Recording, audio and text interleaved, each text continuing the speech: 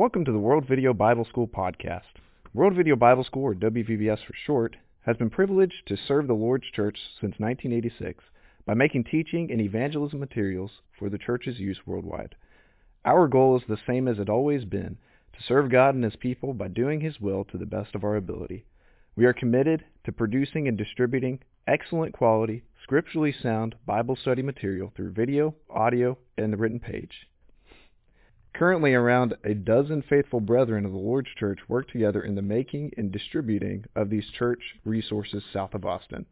The Lord has provided the wonderful opportunity for 37 years to record these Bible lessons in a state-of-the-art studio utilizing the professional talents of Christian men and women. This podcast from World Video Bible School will seek to provide you with weekly encouragement through messages that focus on God's Word.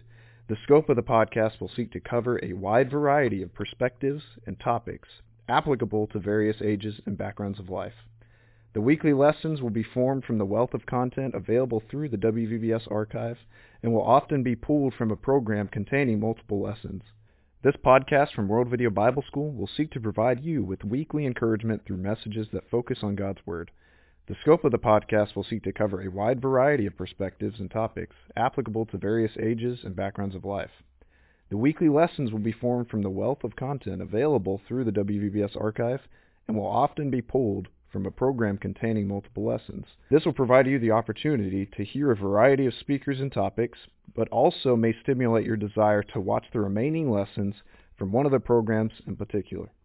When it is applicable, we will provide the online link to the rest of the lessons for a program in the podcast episode description. So please join us as we look into the riches contained in God's Word, and to God be the glory.